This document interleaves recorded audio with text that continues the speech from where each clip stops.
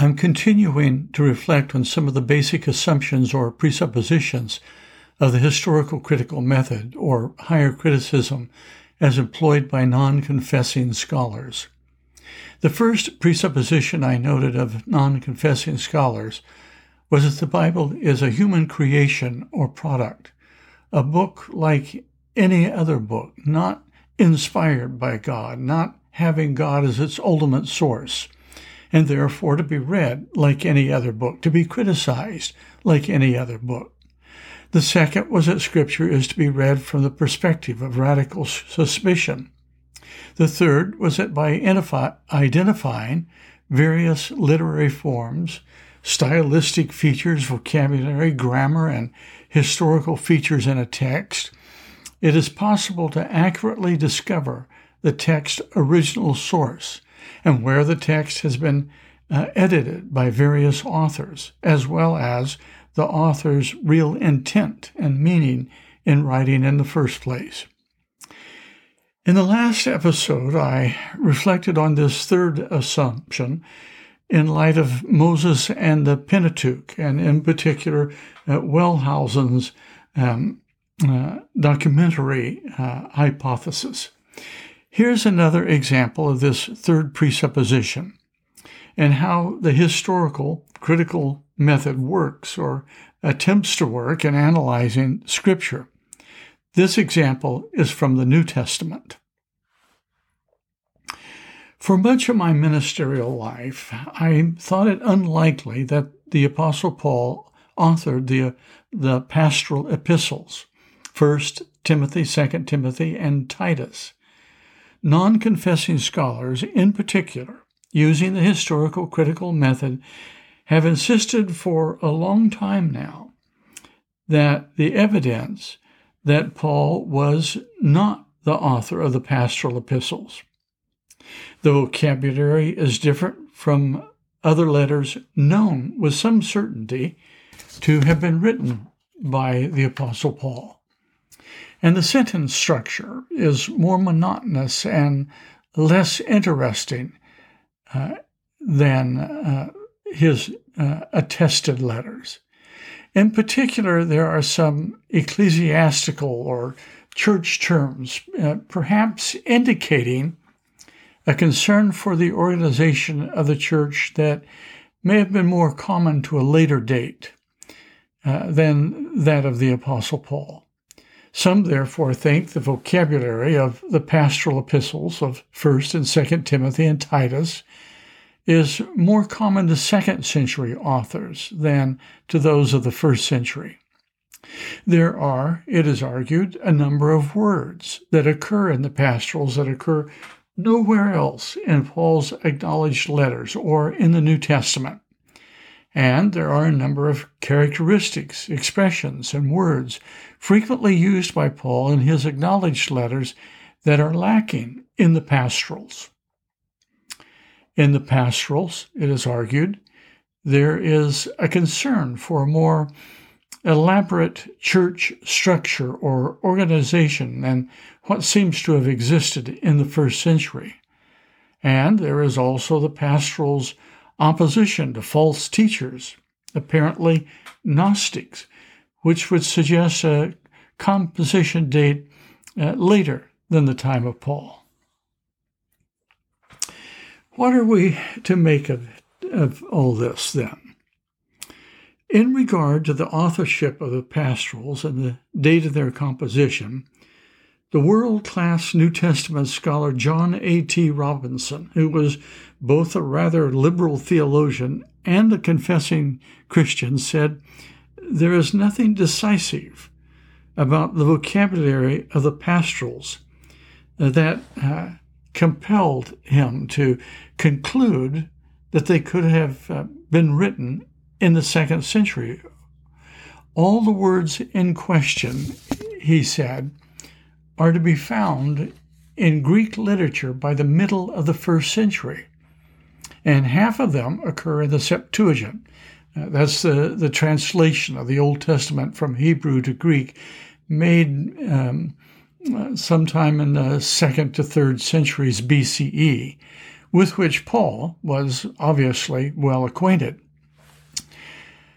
I can't remember just now whether it is John A.T. Robinson in his book Redating the New Testament or in J.N.D. Kelly's book, A Commentary on the Pastoral Epistles from the Thorn Apple Commentary series, who notes that the literary analysis of the pastorals should be taken into account that at their writing, Paul had been living in the West for a number of years. He has faced and is facing, when they're written, new intellectual challenges and new questions, and conversing a good deal, not in Greek, but in Latin. In fact, the pastorals are a different genre from Paul's other writings, in which here in the pastorals he addresses new situations and new questions. For example, matters of church organization and the qualifications of ministers. Certainly, all of this would have had an impact on his vocabulary.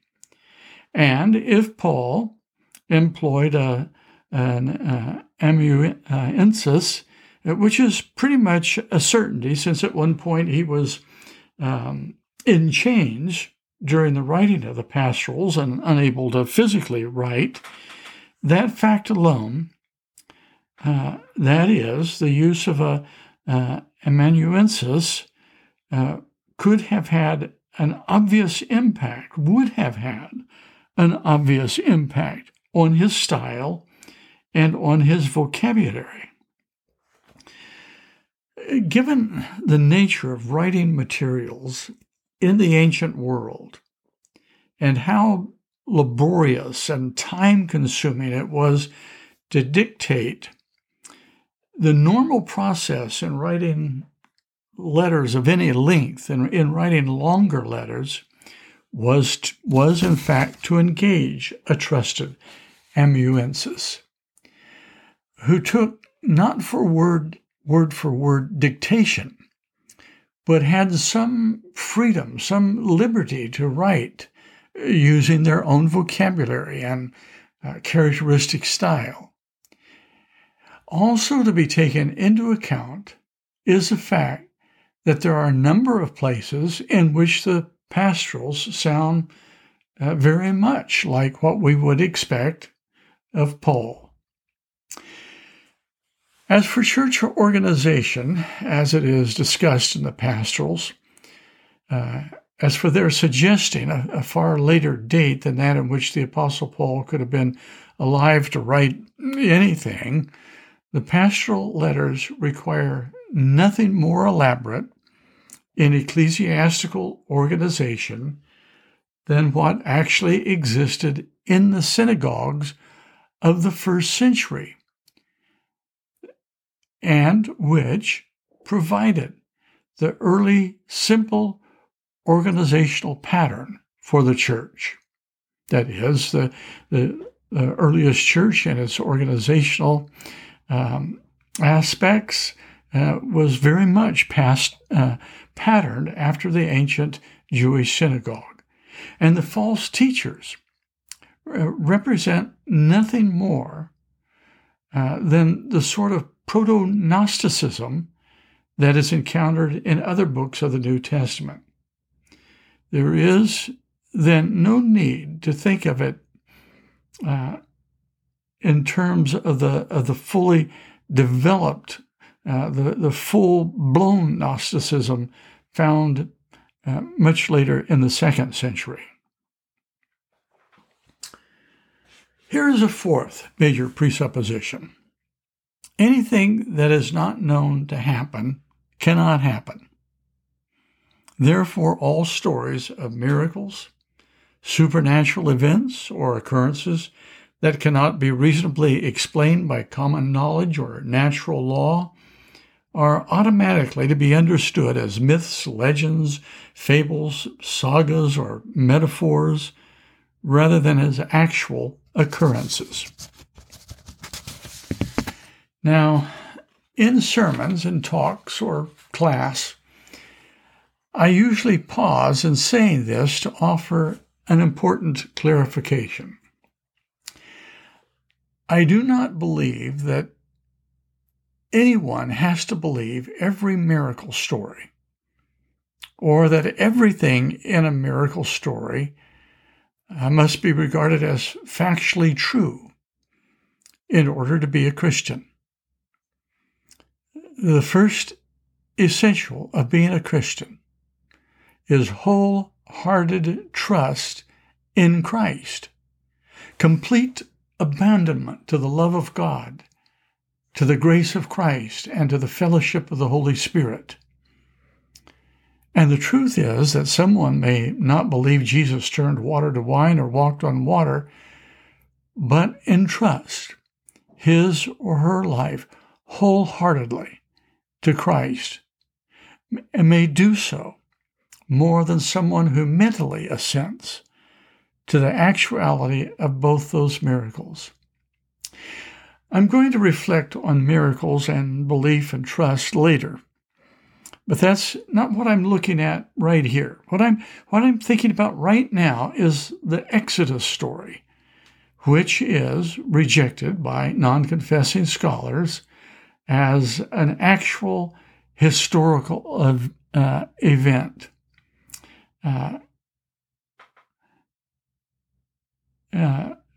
Rejected by non-confessing scholars committed to the historical critical method.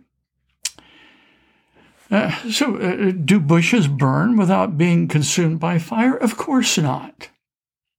Why? The question is legitimately raised. If the 10 plagues of Egypt were real, is there no mention of them in the records of Egypt?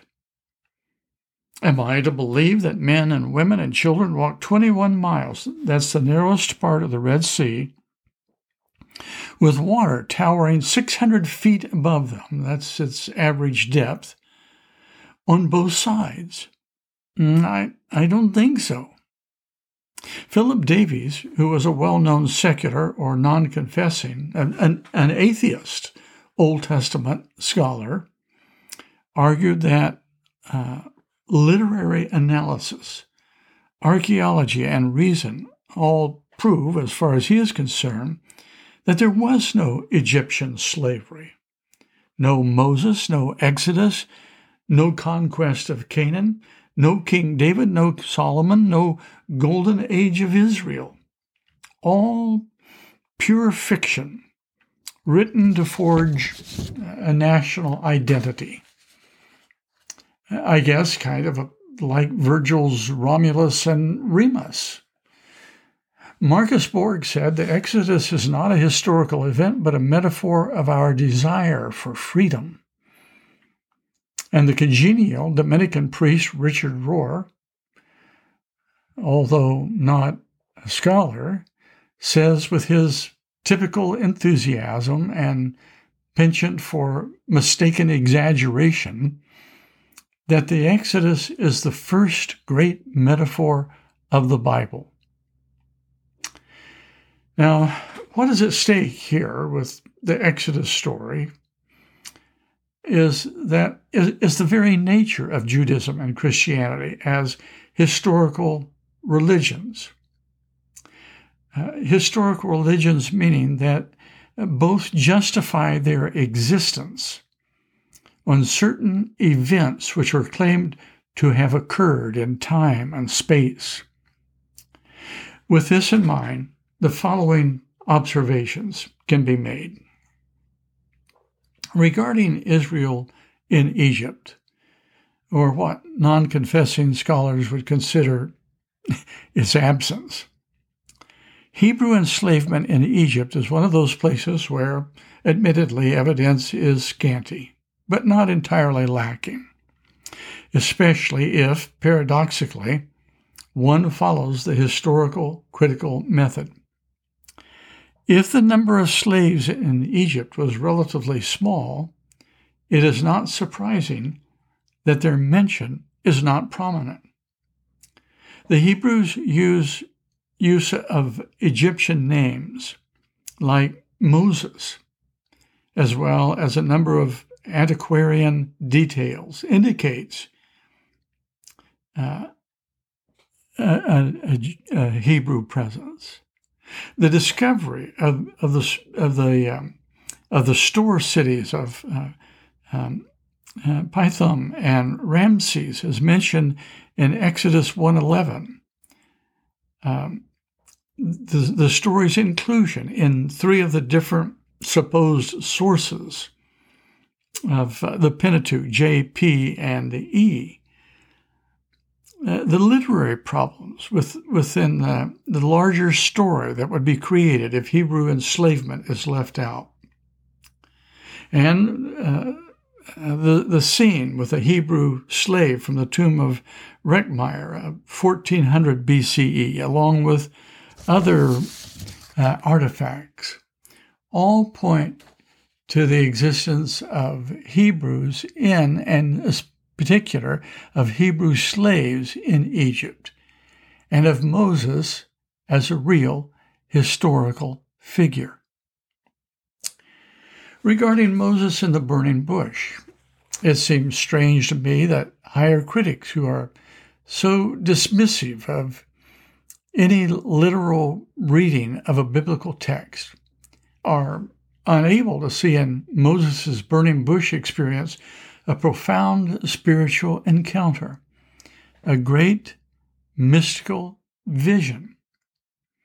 I don't see it as at all reasonable to read an ecstatic vision as if the author meant it to be understood literally and then turn around and dismiss it because it cannot be factually true.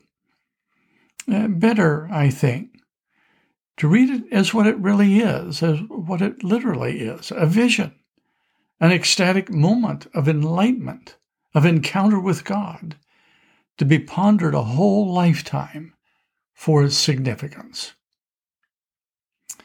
Regarding the 10 plagues, there is a fascinating Egyptian poem written between, I think, 1850 and 1650 BCE, known as the Ipuwer Papyrus. It is a poem describing Egypt in a time of great crisis, confusion, and multiple disasters. It parallels the 10 plagues in interesting ways. For example, it describes the Nile River as turning into blood. I'm definitely not saying that this is a description of the 10 plagues at the time of the Exodus. I'm only pointing out that at a time of chaos and turmoil in Egypt, the situation is described poetically in language that sounds very much like that of the Exodus. It uses the same sort of language. It is reasonable to think then that the plagues refer to a real situation of turmoil in Egypt in imaginative, or that's described in imaginative or poetic language, a time of crisis, advantageous to escaping slaves.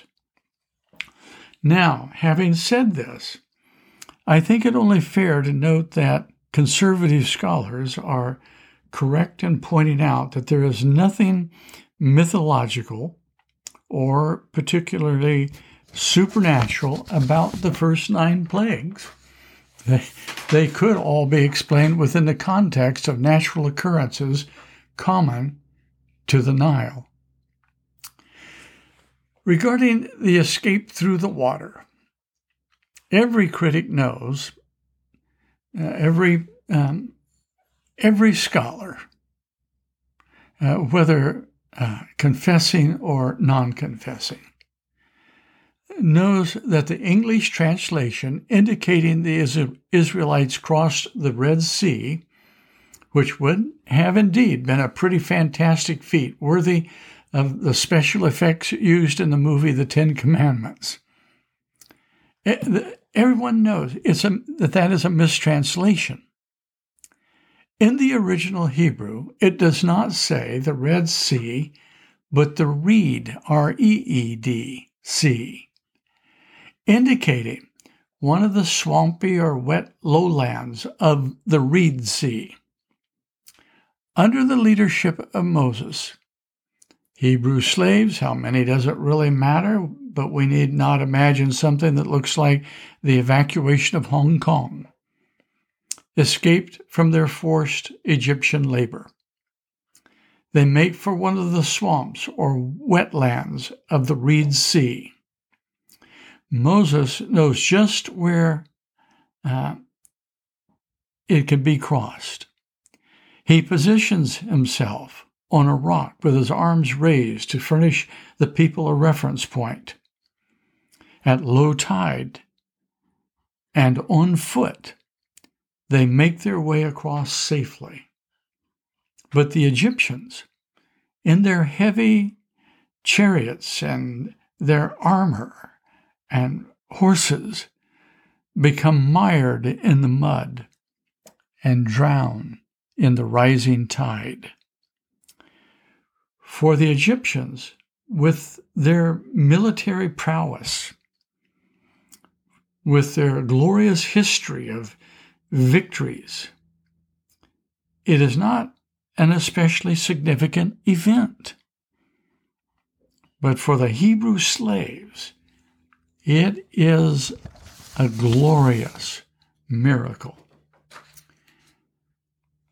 The great Jewish scholar and Rabbi Nahum Sarna raised what I think is a critical point for secular biblical scholars and soft atheists who dismiss the Exodus out of hand or reduce it to a metaphor for freedom of the self-help variety.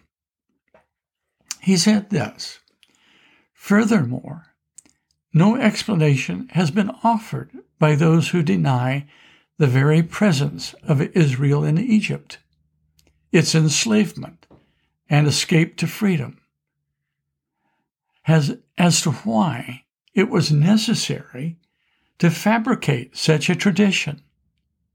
How did such an inglorious, gratuitous concoction achieve such a successful transmission generation after generation and century after century? Were the Israelites so devoid of historical memory that it was possible to foist upon them a perversion of history to the extent that it became so indelibly embedded in their national consciousness? So embedded in their national consciousness as to be able to inform and reshape all national religious institutions? It's just not plausible to dismiss the Exodus as a metaphor or as unreal, while and account for the history of the Jewish people. I'm trying to keep these reflections to 20 minutes, so I need to stop here. But I will continue thinking about the historical critical method and the trustworthiness of Scripture in the next session.